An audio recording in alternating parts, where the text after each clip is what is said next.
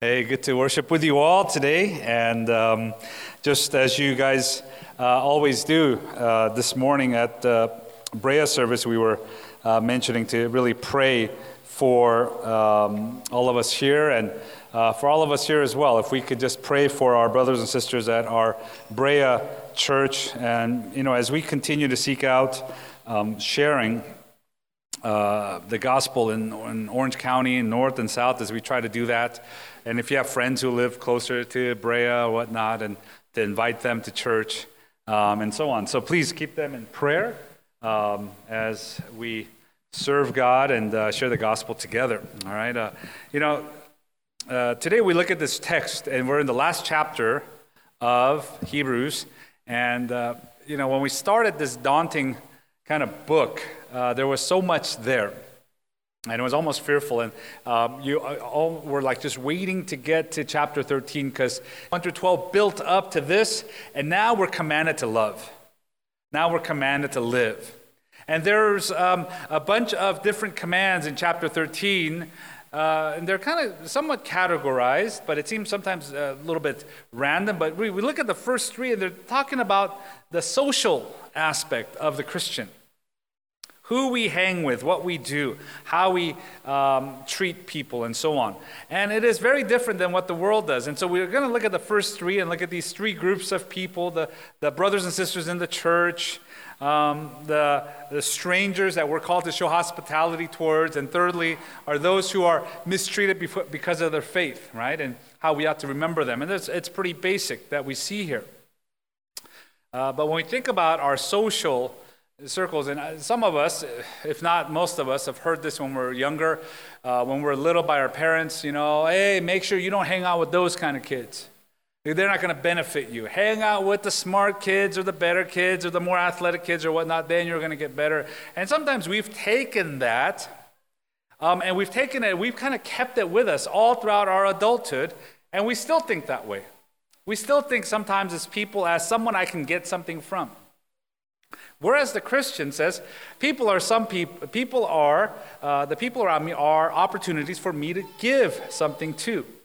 And so it is very different in this way. Do I just take, or do I look at people as opportunities to give? And the gospel, obviously, is not just about now a bartering system with God. It is us just simply receiving. So simply receiving so much, we now give.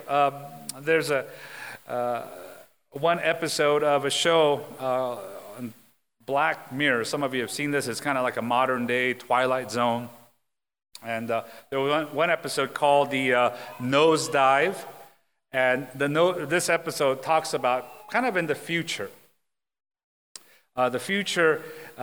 People would get these contacts that are kind of implanted on their eye, and it would have face recognition. So every time you would meet someone, in your sight, on the side, you would see the person's name, and they would be rated on a scale of 1 star to 5 star.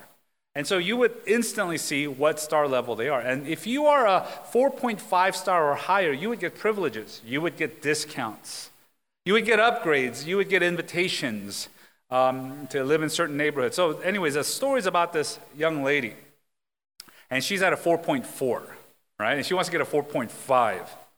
And she's going around, and it's just kind of from her perspective, and she'll meet a stranger, the barista, and she looks at him, and he looks at her, and he's a 3.2, and he's giving her a free cookie with a smile so that she would now give him a 5 star, right? And so she would give him a 5 star, he would give her a 5 star. She'd meet someone in the elevator, and she would see the rating of this person in the elevator, and then she would say, oh, you are now she would rate them a 5 star. But what happens is she becomes fake and very nice to everyone because she is terrified that someone will give her a low rating, right? And so it's this kind of struggle, and there's one scene, she's in front of the mirror, and she's practicing her fake laugh, right? So that if someone said a joke or something, whatever, that's supposed to be funny, and she is practicing her fake laugh, she's trying this, so that person would say, well, she laughed at my joke, I'm going to give her a 5 star. And the story keeps going, right? And she gets, but it's this idea, and one part of the story is she's at work, and someone at work now offers her a free milkshake, and he's walking around. This guy's walking around with a tray of organic, some kind of milkshake, and he's like, "Would you like one?" And she looks at his face and sees that he's like a 3-star. And so she rates him as a 5-star, and she's talking with him, and then she looks around the office. Everyone is looking at her like, "What are you doing with a 3-star? Like you're interacting with a 3-star," and everyone ignores him, right? And he's desperately trying to move up because as a 3-star, people started shunning him. And really, this points to how maybe even we think of ourselves today, or definitely our next generation of kids might think of themselves as, how am I perceived? What can I get? And we look at people, and we might say, boy, that person's a 5-star. I have something to gain. I'm going to fake laugh. If I am seen with you, it'll lower me, so I'm going to just try to avoid you. And that's how the world is in a sad way. But the church comes along and shatters all of that. And that same mindset, whether it's in the future or whether it was in the past, was always there. People judging each other right away. First impressions.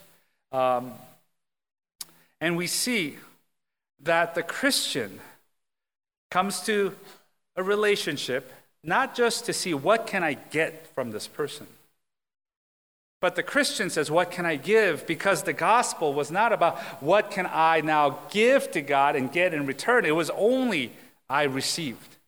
And so as people who have believed the gospel, it changed everything. It changed. You go back in church history, and the church, the appeal of the church was the unity and also the love and acceptance of those who were considered less. Some of the quotes here.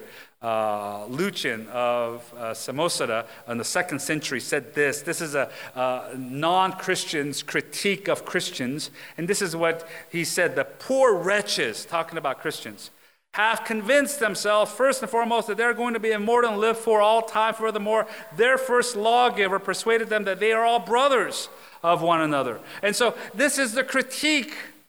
But the critique says, boy, they treat each other like brothers.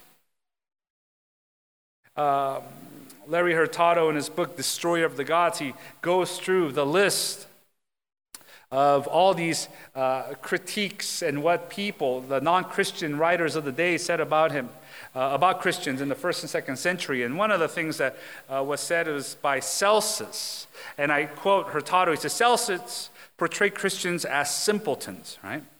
That they welcome the worst kinds of people into their fellowship.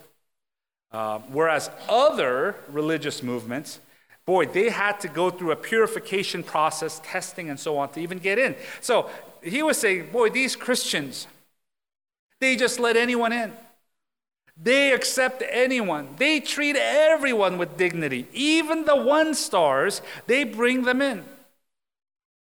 You can imagine in the Christian world after Acts chapter 2, and as the church is coming together, what would happen is the Roman calendar was a 10-day work week. The Christians would worship every 7 days.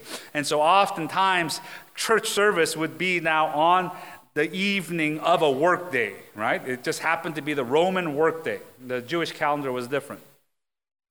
But what would usually happen is the rich Christians, there were those who were rich. They owned businesses. They owned a lot. They never worked with their hands. They would gather early. They have all day that's free. And so they would bring the best of foods and the best of wines, and they would get together and have a meal and enjoy the fellowship. But what would happen is in the beginning, it would just be the rich Christians would gather as they wait. Later on, as the day would end, the middle class or the normal Christians, right, like us, they'd have to wait till they got off of work, and they would now rush on over with their kids, and they would join the church, and they would now join in on the food and have their time.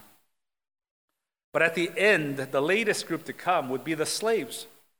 The slaves of the 1st century, they would finish tidying up the animals. They would have to put the children away of their masters, and they would have to finish cooking and cleaning. And after all the chores were done and dinner time is done, they would now rush over to the church. So can you imagine how the rich might look at the slaves who are coming in late? Their garments are dirty. They're hungry always. The rich people now have had a couple glasses of wine and some good food, and now things might be said that are insensitive. And here it's in the midst of that the writer of Hebrews says, continue in brotherly love.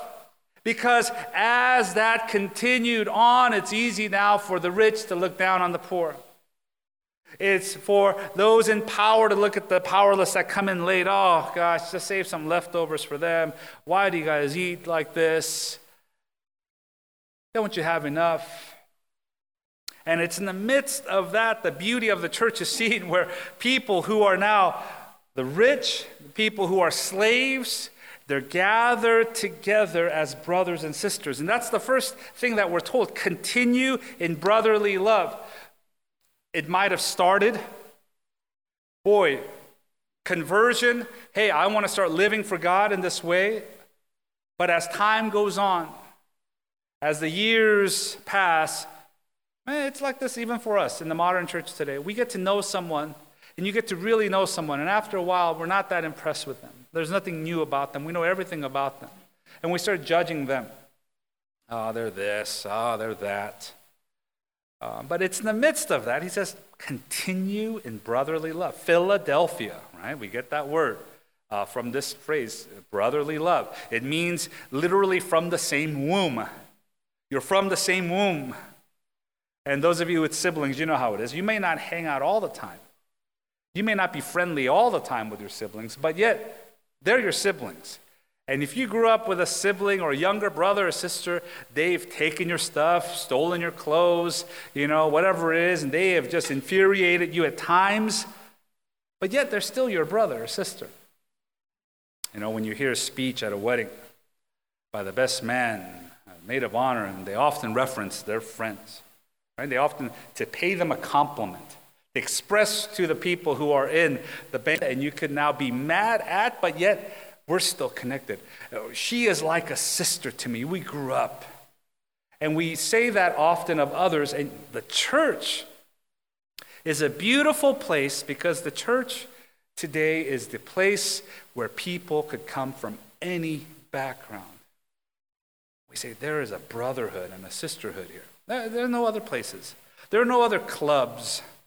There are no other membership types of places that gather people from all different walks of life. The church is the place.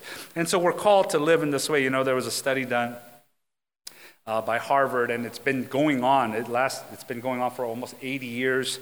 And they followed people, X amount of people from their teenage years to see about their life, how long they lived, where fulfillment came from, and so on. And today it's being directed by Robert Waldinger, a psychiatrist at Harvard Study of Adult Development. And so it started in 1938. And now there's only, they say, 19 of the original participants who are still alive. They're all in their mid-90s and so on. But the conclusion they came to is this, that it was not so much of the material goods that they had, right? That the satisfaction they got in life were kind of twofold. One was achievements, but greater than just achievements. And all of us love achievements, but greater than achievements was now a social relationship, a connection. And so I just quote here, right, that they say how satisfied they were it was about their relationship with people who were the most satisfied in their relationships at the age of 50 were the healthiest at the age of 80. And Dr. Waldinger says, good relationships don't just protect our bodies, they protect our minds and our brains. Right? So the idea, right, and I say this, right, today, it is far better for you to have a donut with someone, right, than to eat kale all by yourself at home, right? Can I get an amen? Amen, right? Go and have a donut today. Say, hey, brother, let's have a donut today, all right? It is far healthier for you to have a donut together with the people of God in a relationship than to be going by yourself, eating kale juice and doing whatever you're trying to do. You're going to live better and longer. It affects us in this way. We are better together. And so, if this is true, I have to come into this place.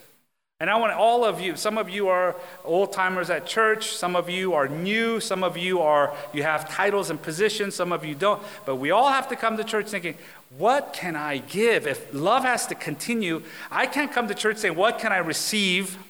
What do I gain? But I got to come and say, what can I offer? What can I give? What can I share with someone? Can I befriend someone? Can I share my life with someone?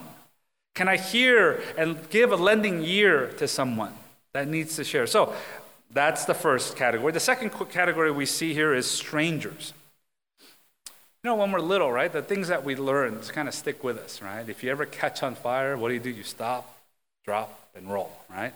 And if you ever see a stranger, what word rhymes with stranger? Stranger, danger, right? And sometimes you get confused. You don't want to do it the other way, right? You see a stranger, stop, drop, and roll. No, you don't want to do it that way, right? But we think stranger, danger. And let's be honest, as we read this verse, some of you are like, oh my gosh, I got to let stranger danger into my house? Is that what it's saying?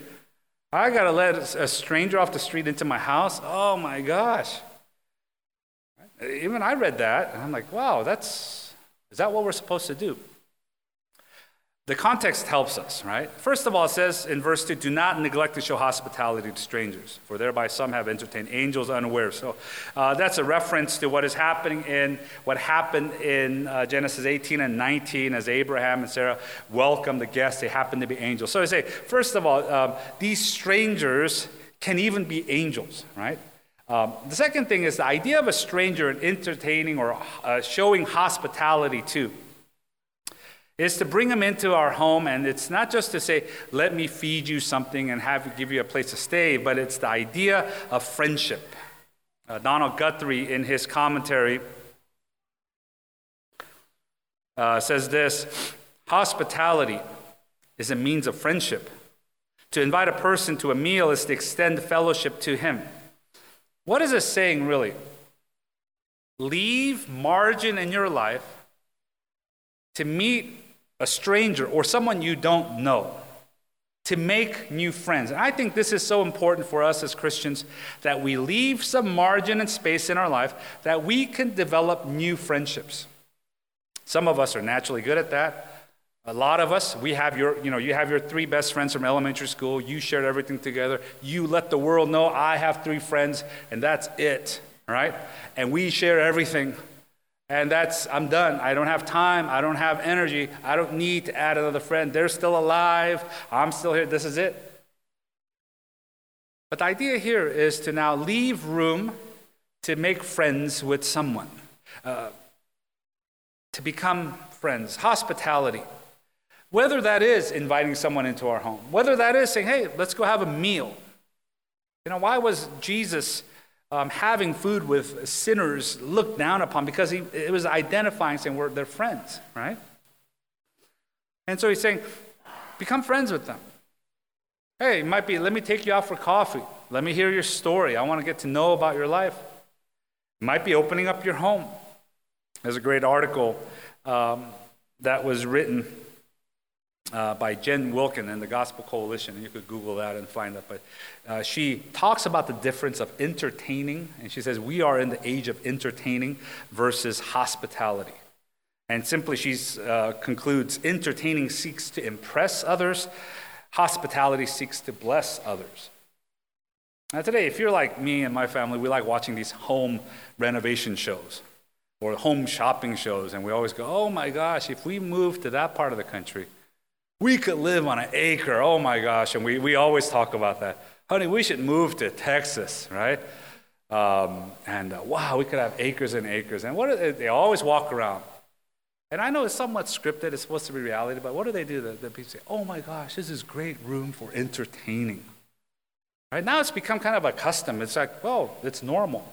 And at the end of it, they kind of have their friends, their 5 friends or 3 friends, and their mom and dad, and they're feeding them a burger. What a great place to entertain. And everyone that's there is saying, wow, what a nice house. What a nice view. And the husband and wife are like, yeah, yes. And the guy's like, yes. And the designer's like, yes. You have won now their praise. The difference Hospitality is not about impressing someone with your goods. Hospitality is about the other person. How can I bless you? I don't really care what you think about my house. I don't really care what you think about my cooking. I just want to now give you something. And the church is called to do this in this way.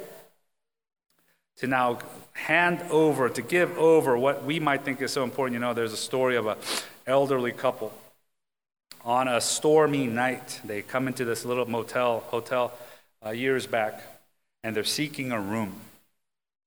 And the man behind the counter says, you know what, all the rooms are full. We're so sorry. And this elderly couple, they don't know what to do. It's late at night. So they say, do you know if any of the other hotels have any rooms? And he says, you know what, there's no rooms available. I know, right now it's really busy.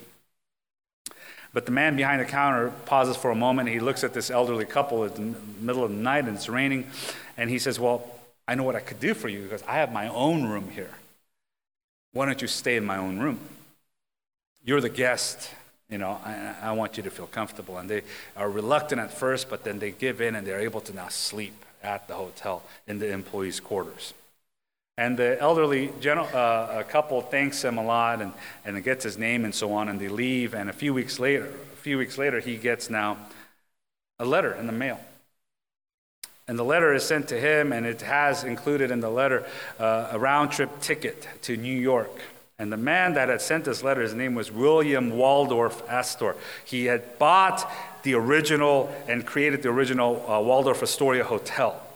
And he says, I'm going to offer you a job you can't refuse. We need someone like you to come and show hospitality. And we are called to live in this way. And the last group of people here that's mentioned are those who are mistreated because of their faith. So you read verse 3, it says, remember those who are in prison. It's not so much that all of you now every weekend should go visit a prisoner, right? It's not so much you should become a chaplain or go into the local jail system. There's room for that, obviously. But that's not the call here. These are people who have been mistreated because of their faith. When you go back to Hebrews chapter 11, there are people being persecuted, and he is saying to the church, don't forget these people. Don't let that phrase of out of sight, out of mind happen to you. These are your, and then he gives us a theological truth, since you also are in the body, you are one body. And those who are suffering, those who are in prison, those who are hurting, don't just say, oh, well, out of sight, out of mind. I can't get anything from them, so see you. He says, no, remember them. The word remember here, one commentator says, is more than simply to call to mind. It's not just say, let's call to mind and remember their face. But it's the idea of identifying with. When you remember someone, you identify with. Counselors call this empathy. I step in their shoes. I try to understand them. And so there are those who are struggling, those who are ill, those who are hurting around us. Someone's not been to church in 2-3 weeks. Before we jump to a conclusion, oh, they're just watching football or being bad or something. You don't know what's going on. To go and say, what is happening, and I want to remember you. I think it's so important. Because why? The theological truth is you are part of this body. And Paul tells us, right, in 1 Corinthians 12:21 and on. I just want to read a few verses here. The eye cannot say to the hand, I have no need of you. Nor again, the head to the feet, I have no need of you. Later on it says, right, in verse 25, there may be no division in the body, but that the members may have the same care for one another. If one member suffers, all suffer together. If one member is honored, all rejoice together. This is us. This is the beauty of the church. And we respond to those who are in need by saying, what can I give versus what can I take? Because the gospel message that has saved all of us is all about the one who has given to us.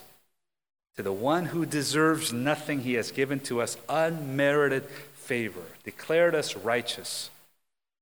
And as people who sing and people who follow the creed of the Lord Jesus Christ dying for me, and I'm going to emulate him, I run towards those who I cannot take from, but that I have to give to.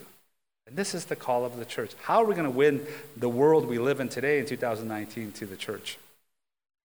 I think it's the same as it happened in the 2nd century. The unity that happens here, and the love of those who are struggling and hurting to make it happen here. That God would be glorified in the church through the way we treat all the people around us. We love because he first loved us. Let's pray.